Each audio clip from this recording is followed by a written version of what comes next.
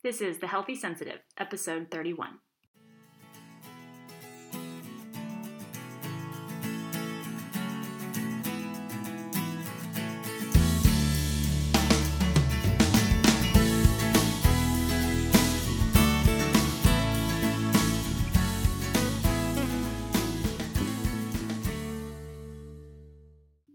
Welcome everyone to The Healthy Sensitive, a podcast dedicated to highly sensitive people and introverts who are trying to find a way to fully come alive and live their best lives. I'm Leah Burkhart, your hostess on the show, and today what I want to talk about is romance. It's funny, when it comes to romance, so romantic love, I should say, I think, and this is my personal opinion, and I'm being very presumptuous, I think we're all a little bit dumb. In so many other areas in my life, I just feel really, really good. Like at work, I'm confident, I'm personable with my friends, I'm really easygoing. And not like the fake kind where you say you're easygoing, but you're actually kind of neurotic and miserable, but the real kind where you really, it's very difficult to ruffle me when it comes to my friends. I easily find harmony with my family, although my family is as quirky and dysfunctional as anyone else's. And by myself alone, without anyone to distract me from my thoughts, I pretty much like myself. I think I'd go so far as to say that I love myself. It's really a very nice life that I've been lucky enough to land, so no complaints. But, because you knew there was going to be a but, when it comes to romance, I've got to be completely honest. A lot of my confident, easygoing, self-loving awesomeness can fly right out the window. And in its place, I'm usually left with a goofy, clumsy, uncertain, vulnerable, messy creature. Don't get me wrong, I mean, the girl before me is still very well-intentioned. She means well. She's just not really as sure-footed. She makes mistakes. Green is no longer my favorite color, but the nature of the way I would describe my relationship with love. Green on the vine and shaky as a dough. So, I mean, I do want to say, though, first of all, I don't think it's just me, and I definitely don't even think it's just highly sensitive people who struggle with this area. And in our defense, and by our, I mean all of humanity, it is kind of an inebriating experience, romance. It's the strongest drug I personally have ever experimented with, and although I haven't experimented with many, and I don't really need to go over the details of the science to prove this to you. I could. I mean, we can talk about all of the feels in scientific terms, but I'm pretty sure personal experience is sufficient enough. So, I mean, you know that feeling, right? You see someone across the room and your eyes meet, and for a moment you are some combination of shaken and paralyzed. You're mesmerized. You don't want to look away, and yet you're terrified they're going to think you're nuts, so you do look away, but you know they saw you looking, and they also saw you looking the other direction, so now you just feel absolutely absurd. And if you're fortunate enough to take it to the next step, maybe you start a conversation, I mean, you might notice yourself reflexively following some of their mannerisms. You look for any excuse to touch them. Like if they hand you something, you take that as an opportunity to maybe graze their hand as you exchange whatever item it is that he or she may be handing you. He reaches around to grab something and gently taps your back, basically just saying, hey, I'm here, just FYI. And you feel like you just touched the railing in a hotel casino at Vegas because the shock is just fabulous. And then you spend the next week imagining what it would be like to kiss them. And then maybe then, and so on. No amount of alcohol has ever stolen away my ability to rely on my trusty prefrontal cortex. And here I promised I wouldn't do scientific lingo. My willpower, my capacity to make executive decisions. When I drink alcohol, I'm usually very deliberate about how much. Any kind of substance I've ever consumed has been something I've taken with great care and have still been able to manage general decision-making processes. But infatuation? A crush? No, not at all. It's an avalanche of sensation. My whole system gets hijacked as I muddle through the delicious wonder of what it means to be really just into somebody. And as I mentioned 5 times already, I mean, I'm pretty sure I'm not alone in this because I've watched some of the most confident and self-assured people I know, some of the most easygoing, go with the flow, or maybe even the reverse of that, the most neurotic control freaks, melt into a puddle of insecure putty the minute someone they really, really like walks in the door. I mean, it's just wild. So all of that is just the infatuation part. Like, that's just the part where it's like, hey, how you doing? I don't want to be so bold as to assume highly sensitive people feel this in a greater degree than do others.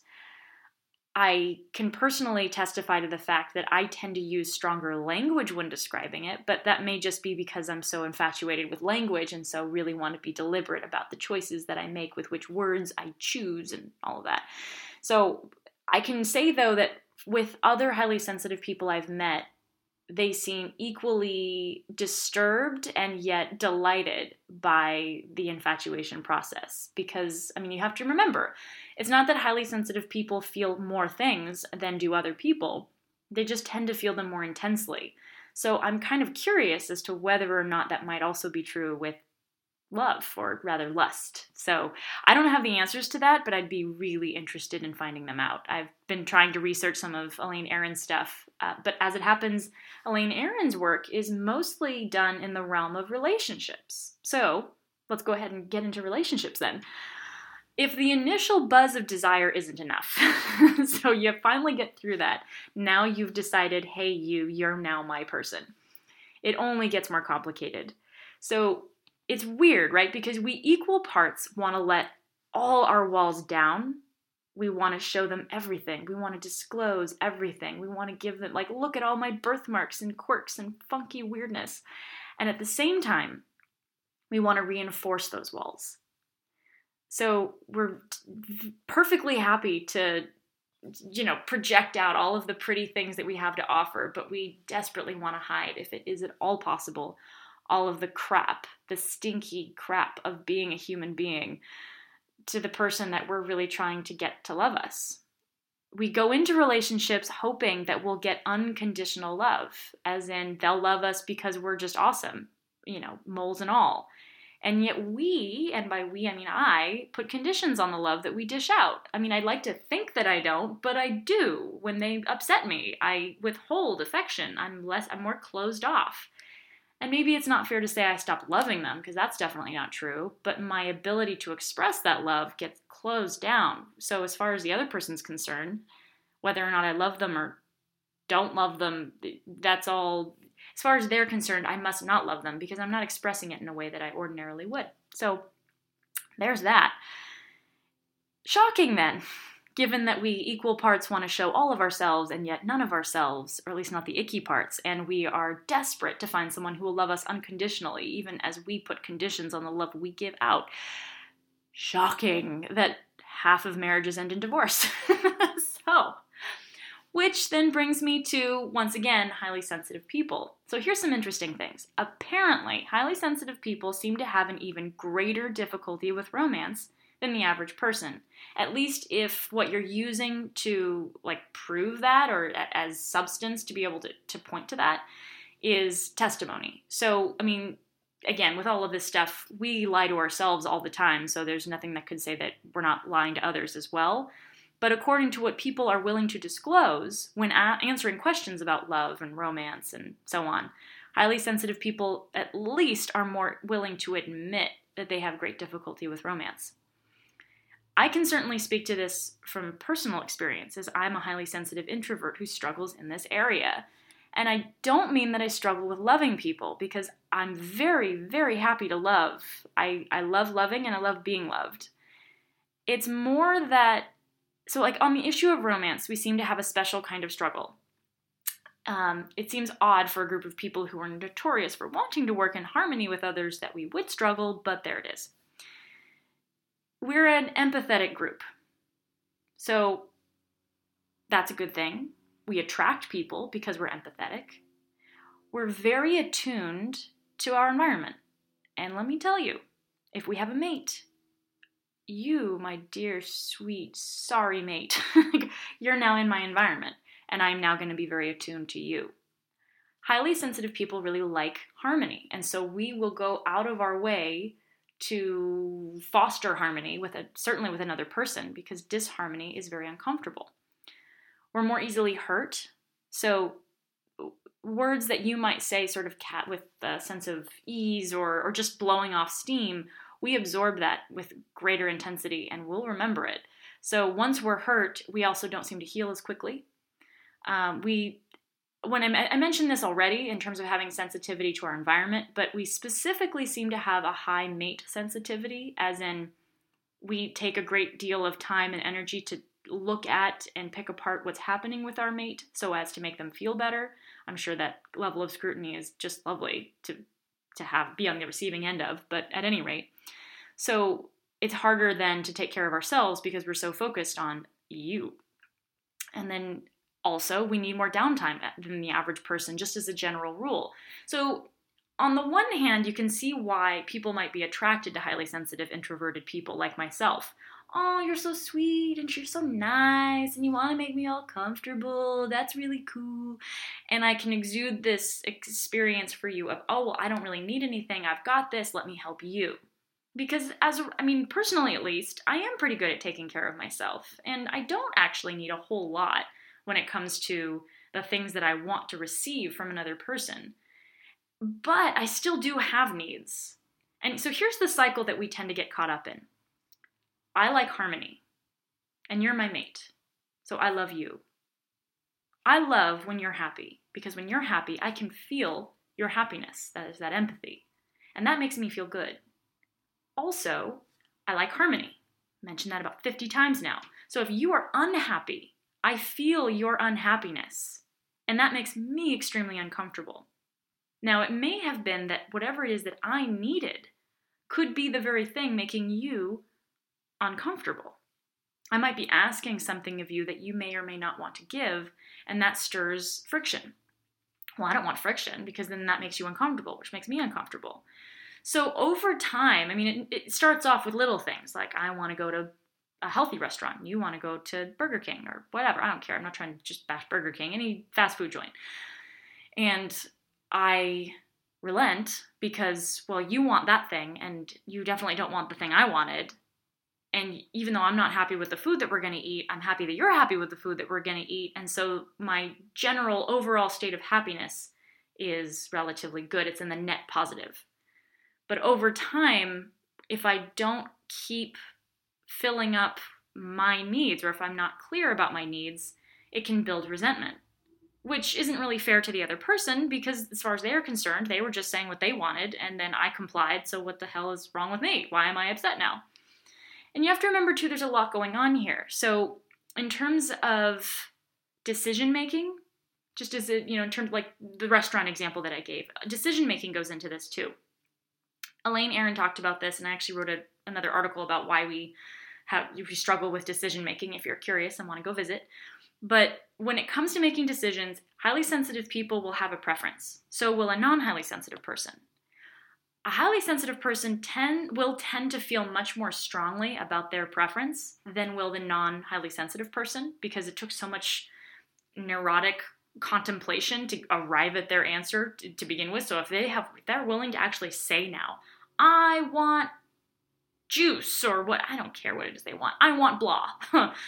And their mate says, but I want blah. Non-HSPs tend to use more robust and clear language because they're not as worried or concerned about causing friction. And again, I don't want to make it seem like, non-HSPs are these Neanderthals who are unaware of their people. I just mean they're not as obsessed with disturbing the peace. They're more willing, as a rule, to just put themselves out there and say, okay, well, this is who I am, this is what I want. And so the highly sensitive person will hear the language of a person who's not an HSP and assume, oh my God, they feel really strongly about this, simply because they used stronger language and a more robust tone. Conversely, the non-HSP who's looking at the highly sensitive person is going to be sitting there being like, well, they didn't really seem that adamant about their choice, so clearly it's not that important to them. But in reality, it was. So all of this stuff can stir up, and again, this is just a relationship between a highly sensitive person and a non-highly sensitive person. So most of humanity and a HSP. It can get just as complicated with two HSPs. So you could end up with two highly accommodating people who are so, what's the word I'm looking for here? Well, it doesn't matter. They're so preoccupied with their partner's desires that they don't ever take the time to think about their own. And so you end up in this cycle of, well, what do you want to do? I don't know. What do you want to do? Well, I don't know. What do you want to do? I don't care. What do you want to do? Over and over and over again. And you might end up with boredom. They're so accommodating and there's so little friction that there's no growth. And who do you think cares about growth? Highly sensitive people. It's absolutely absurd. I mean, you don't love a highly sensitive person on a dime. You love them on a dare. So the best way that I heard in terms of organizing all of this information was from a gentleman who said that really when you're talking about relationships, you're talking about them like stakeholders. And there are 3 stakeholders in any romantic relationship. I mean, at least any monogamous is marriage though. So I don't know, any partnership where you've an exclusive romantic relationship, you have 3 stakeholders. You have you, them, your partner, and then the third person is the relationship itself. Here's the real issue. Highly sensitive people typically are very good at filling the cup of someone else, and they're very good at filling the cup of the relationship on the whole. When they get into this kind of pattern, they will forget to fill up their own cup. And over time, I mean, at first, no big deal, because they tend to be pretty good at just, filling up their own cup. But over time, it builds resentment. And then you end up with a relationship that absolutely just falls apart. That's not really fun. It ends up looking a whole lot more like a codependent relationship than a healthy partnership, because what highly sensitive people will tend to do is say to their person, I think you're a good person, and I think I'm a good person, and so I'm a good person. You deserve a good person, and I am one, so I'm going to go ahead and walk into your life and be your person. And I'm going to go ahead and take care of anything that you might happen to need taken care of. I will be your be-all, end-all. I will make your life much better. I will. It's all ego. It's not really love. It's not that we don't love. We do, but that pattern of behavior isn't necessarily love. Because, and I am always adamant about this, you cannot love anyone more than you love yourself. You can't do it. And so the moment that a highly sensitive person in particular stops with their regular self-care, they fall deeper and deeper into these patterns. And I've talked about this before. It's super counterintuitive. When a highly sensitive person is stressed, or really when anyone is, anytime that we as human beings get stressed, we tend to rely on our patterns of behavior, sort of our knee-jerk habitual behaviors. So highly sensitive people tend to have the pattern of behavior. In yoga, they call them samskaras. In psychology, you might just call them habits. But basically, it's a series of decisions you tend to make because you've built a pathway that has shown you to be successful over and over and over again. For highly sensitive people, they seek out harmony, and they do it unconsciously. So it's not like they sit there and think to themselves, I'm going to choose harmony. It's knee-jerk response. Highly sensitive people can be more deliberate. They can learn to back off and really reflect and say, well, wait a second. I need to actually pause for a minute here and not just jump right in to try and fix everything for you or for us. If I don't have a full cup, I'm not going to be able to do this well. So they can do that, but they can only really do that when their cup is full. And so you end up in this very vicious cycle of I'm getting increasingly tired because I'm spending all of what I've got on you and on this romance. And the more I do that, the more I'm inclined to keep doing it. And that doesn't work well for either party. On top of that, highly sensitive people tend to be drawn to those who want empathy. Well, who are the kinds of people who want empathy? I mean, all of humanity, I know, but often troubled people want a caring ear. So highly sensitive people can sometimes be drawn to those who want help. Not a great, and this is just in the research. I'm not saying that this is personal experience or that it's not. I'm just saying this is what's out there in the literature. So you combine all of this stuff and you end up with a really, well, like I've mentioned all over and over again, kind of a crappy situation. And then the final feather on top of the hat is that because highly sensitive people tend to be very good at observing patterns, they're going to be more quick than the average person to note some of these toxic behaviors and either, number one, try and reverse them, at least for themselves, or number two, try and get both me, the HSP, and you to reverse both of our behaviors. And that's an uncomfortable thing for another person to receive. I mean, who really likes it when their partner is like, hey, you're doing some dumb stuff. I need you to stop that. I'm also doing dumb stuff and I'm going to stop my stuff. It's exhausting. So I guess the short version of this is that to love a highly sensitive person is to be involved with someone who's going to require a lot of patience and a lot of work. And to be a highly sensitive person in love requires a lot of self-compassion and a lot of self-love. We have a tendency, I think, to see this whole thing as a mess. But the more I keep looking at it, the more I'm starting to really see romance as more of a dance. In thinking about this process like a dance, it's allowed me to relax a lot more into it. I mean, so if we're going to use this as the metaphor, life at large could be the DJ. You know, the songs change. One minute, the economy is booming and we're playing rock and roll, and the next minute, it's a melancholy state of affairs. It's 2008 and there's stock market crash, and so it's a sad love song. And we, the dancers, don't really get to control the music. We can influence it. So I can apply to a new job, or I can apply to a university, or I can ask for something that I want, but that's no guarantee that I'm going to get it. And in the same way, we can request a song from a DJ, but that's no guarantee that he or she is going to play that particular song. So our job is just to kind of learn to dance with whatever music is playing in the background. Again, we don't have any control over the tempo. We just have control over our steps and how we learn to dance with it. So as you're moving along, it's hard enough just as an individual human to groove out and figure out how to get your rhythm. It's even more difficult for a highly sensitive person because if you're using this metaphor, we're hearing all of these random little nuances of the music that other people might not be keying into as keenly. And so we are sort of like, whoa, this is incredible. The music is wow. It's, oh my God. We finally figure out how to get our limbs in order and figure out how to move ourselves.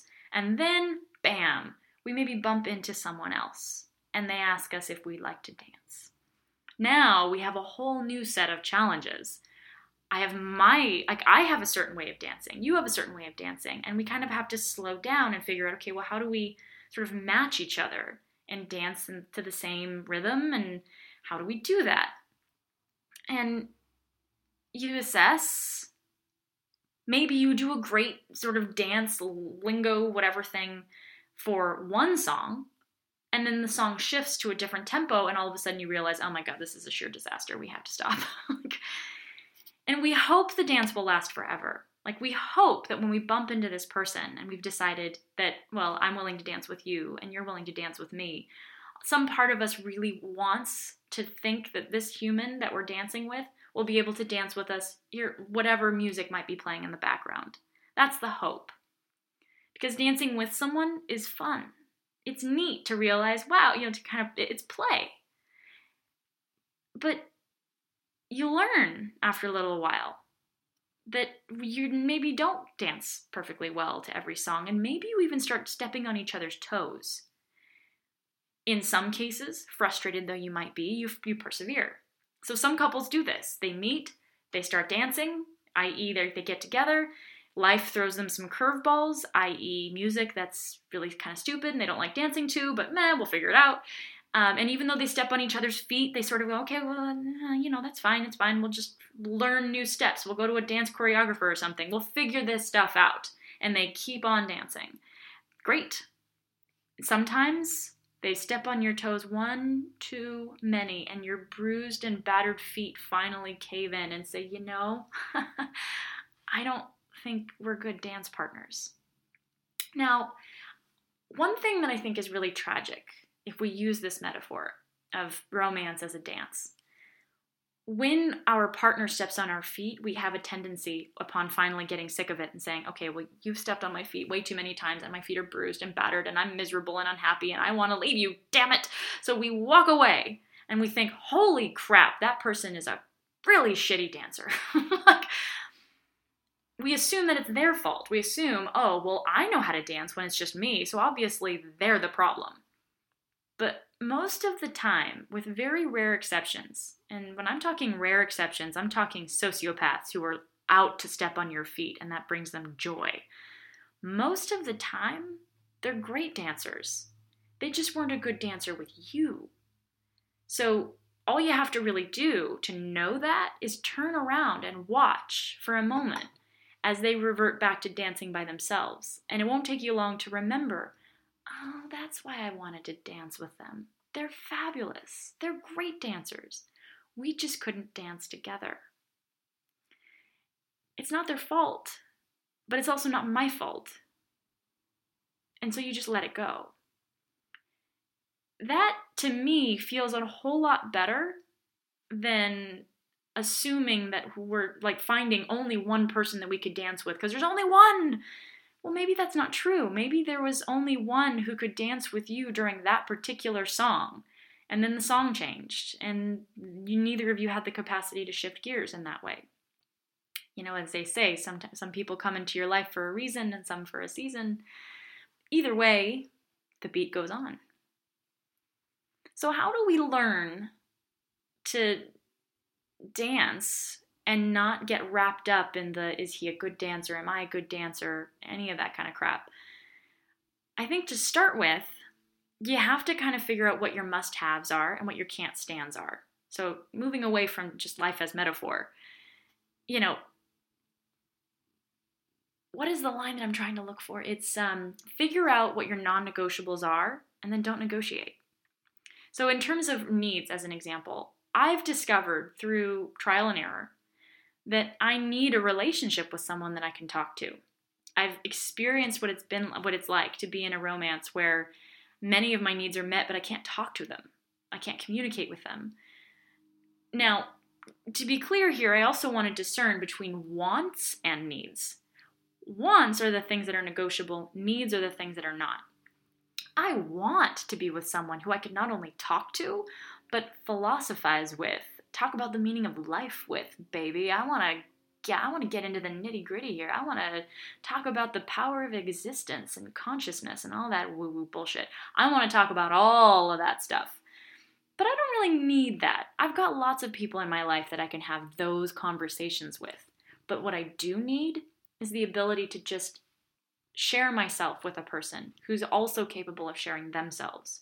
I want to be heard and I want to listen. I need that exchange to be available. So even if we can't talk about the meaning of life, can we talk about what's meaningful to both of us in our lives? I also find that I absolutely need physical touch. This is not, I would really like to have it. It's a non-negotiable. To be honest, I blame my family. I mean, when I was a little girl, I can remember, like anytime that I was sick, my mom would soothe me by running a hot bath. She'd throw a hot towel, it wouldn't be hot then. She'd throw a towel in the dryer so that when I was done with taking a bath, she could cocoon me in this freshly warmed cloth like I was the Queen of Sheba. And if I was anxious, she would take her fingertips and just lightly graze my arm up and down, and it would lull me into a sleep. And my dad, I mean, he's a bear. Like he's all about touch. He's a huge hugger. He's probably one of my favorite huggers. And so when I was really young, one of my, our favorite pastimes was just, I'd, come out of my bedroom and he would be in his bed and remote control in his hand watching cooking shows, and I would crawl into bed with him and we would just sit there and watch Jacques Poupon, and he would let me cuddle. He was a cuddler. And so, I mean, yeah, I love that stuff. Touch is how my family says I love you. Hugs, cuddling, head massage, whatever. And so that's kind of how I learned to say I love you. And then the talk stuff, the need to communicate, that came mostly from my mom. But, like when I had troubles, I would come to her and I would say, Mom, I'm struggling. There's a boy and I really like him and I don't know if he likes me. And she would talk to me. And just in having someone hear me, I would realize, I'm loved. I think the term for this, by the way, is love languages. Or at least this is the best way I've seen it organized. So, I'm forgetting the name of the author. It'll be in the show notes. But the name of the book is The 5 Love Languages, and the gentleman who wrote it organized the ways in which we express and hope to receive love in 5 categories. One is physical touch, which I've mentioned. And that can include sex, by the way, but it doesn't necessarily include sex. So you could very easily have someone who has an extremely high sex drive, who's mated with a person who also loves physical touch, but who has a low sex drive. And you could have plenty of conflicts there where it's like, well, I want to have sex with you. Oh, well, that's fine, but I just want you to hug me. And I'm not willing to have sex with you if you don't cuddle with me first. Like, you can have all of that mess. So physical touch is definitely a spectrum. Everything from holding hands all the way into sexual intimacy. The next one is quality time. So it's just giving someone your undivided attention. And that, to me, is huge because as far as I'm concerned, time is really the most, the scarce resource that we have. I mean, even money, it's a resource and it's limited, but you, on some level, can figure out a way to get more money. You can't keep buying yourself more time. We all have a finite amount of it. So for me, for someone to give me their time and their attention is huge. Acts of service is another, where it's like someone who loves you can do anything from I'm going to do your laundry all the way to I'll take your mother to the hospital. I'll take the kids to school. I mean, anything. It's let me take this burden away from you so that your life is a little easier. It's let me show you how much attention I'm paying to you by removing obstacles in your way. The next one is words of affirmation. So it's, my God, you're beautiful. Or, oh, I love the way I don't even know what you would insert here, but any kind of compliment that's authentic and real. So you don't get to just be like, you're so awesome, you're so awesome, you're so awesome. No, it's got to be really specific. The more specificity that you can get to, the more authentic it feels. So it's one thing to say, oh, you're beautiful, whatever. It's another thing to say, wow, your eyes just pop when you're wearing that shirt. I love this. Or, God, it is so wonderful. Every time I come into this kitchen, it's clean. And I just appreciate the hell out of that. Thank you.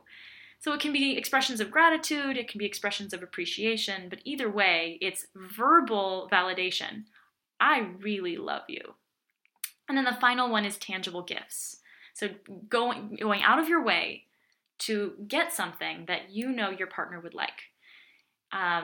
Examples of this can be jewelry, as in, every kiss begins with K, all of that kind of gobbledygook. But it can also be noting when your partner sees something that lights them up, and then maybe you both walk away, and then a couple of days later you go and you snag it for them, and you buy it for them as a gift.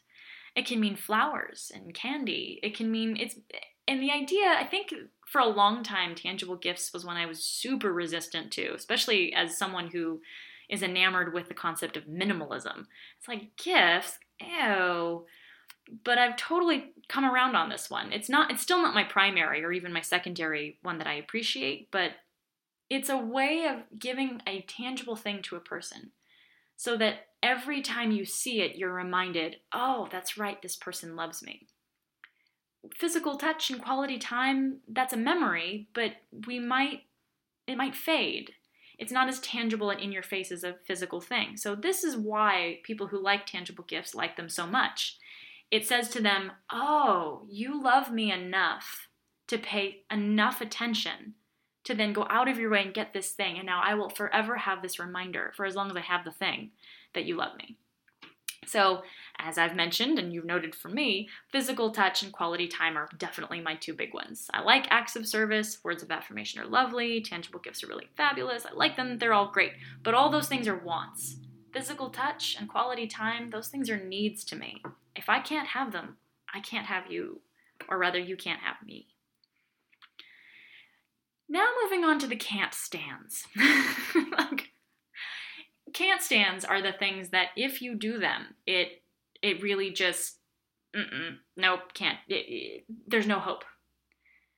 For me, can't stands are when you are willing to insult my humanity, my character.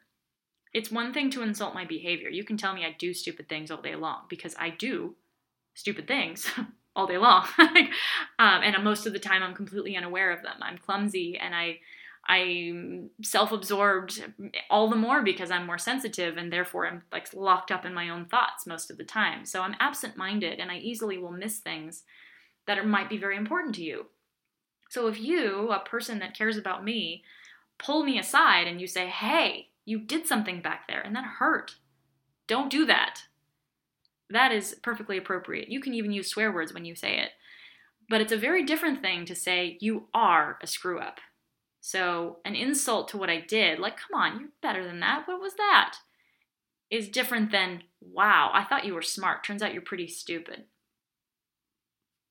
Very different. You did something bad. You are bad. The minute whatever insults you're slinging in my direction hit at something that is a core part of who I am, I can't do anything about that. So there's no escaping. I can fix my behavior. I can't fix who I am. So if you go and you encroach in the arena of disrespect or of, it's not just disrespect, it's when you almost disgust, that sense of like, ooh, I don't even like who you are. That's a can't stand. As soon as that happens, it's broken. I had to learn the hard way. It goes that far once, and I might try with everything I've got to make it better, but no. Another can't stand a betrayal of my trust. If someone lies to me, and in particular, if someone tries to put my health on the line or my life on the line, or is willing to sort of lie to me for their own benefit, as soon as the trust is severed, that's a can't stand. If I can't trust you, I can't love you because I don't know you. I need to know you to be able to trust you. I need to be able to trust you to really love you. At least to love you romantically and want to commit to you. I mean, all of the people who have sort of crossed these lines, I would actually still say that I love them. I want nothing but the best for them, but I can't remain in relationship with them. So these are some examples of my can't stands, as in, like, if you do it, we're done. I'd love for you to be kind of thinking as we're going through this process, what are your primary love languages and what are your can't stands? And once you figure all of that out, the final thing you might want to play with is changing, or at least thinking about how you define success. From what I've gathered from people that I've spoken to, people as a rule tend to think that success in romantic relationships is like linked with longevity. So if you're with someone, the relationship is successful for as long as that relationship is intact, i.e., as long as you've chosen not to break up. I don't know if that's a very useful definition of success, or at least it's not comprehensive. I feel like it's one piece. Because personally, I've seen couples who have stayed together and who've only really succeeded at making each other utterly miserable. I've also seen couples who divorce, who become friends in their divorce. They figure out how to navigate the complexities of splitting assets and childcare with relative ease. And the relationships may have ended, but on some level, it looks like a success to me. Elizabeth Gilbert, when she talked about, she went through a really rough divorce, and she talks about this in her book, Eat, Pray, Love. And at one point, she talks about how she compared her experience with others who were in the midst of a divorce. And she says to her readers, I'd hear about some of the divorces that would go well, as in they would be civil to each other, and they were very kind and considerate, and I'd think, wow, this is so romantic. They must have really loved each other. And I think there's an element of truth there. I don't think that success is defined by the length of time that the relationship is intact. I think that's part of it, but a relationship that ends well can be just as successful, because maybe the relationship didn't end, maybe the nature of the relationship just changed. In the Minimalists podcast, they actually have an entire episode dedicated to breakups. And there's a guest speaker who's talking about his experience with what sounded to me like a very mindful dissolving of a relationship where both of the two people involved were extremely mindful about every move that they made, and they were deliberate about how they engaged with the separating and the sort of dividing of their lives. And I didn't see any loss of love in it, not with the story he was weaving for me, at least. And so in my mind, that is far more of a success story than the married couple who've been together for 50 years, but they live in separate townhouses because they can't stand each other's company.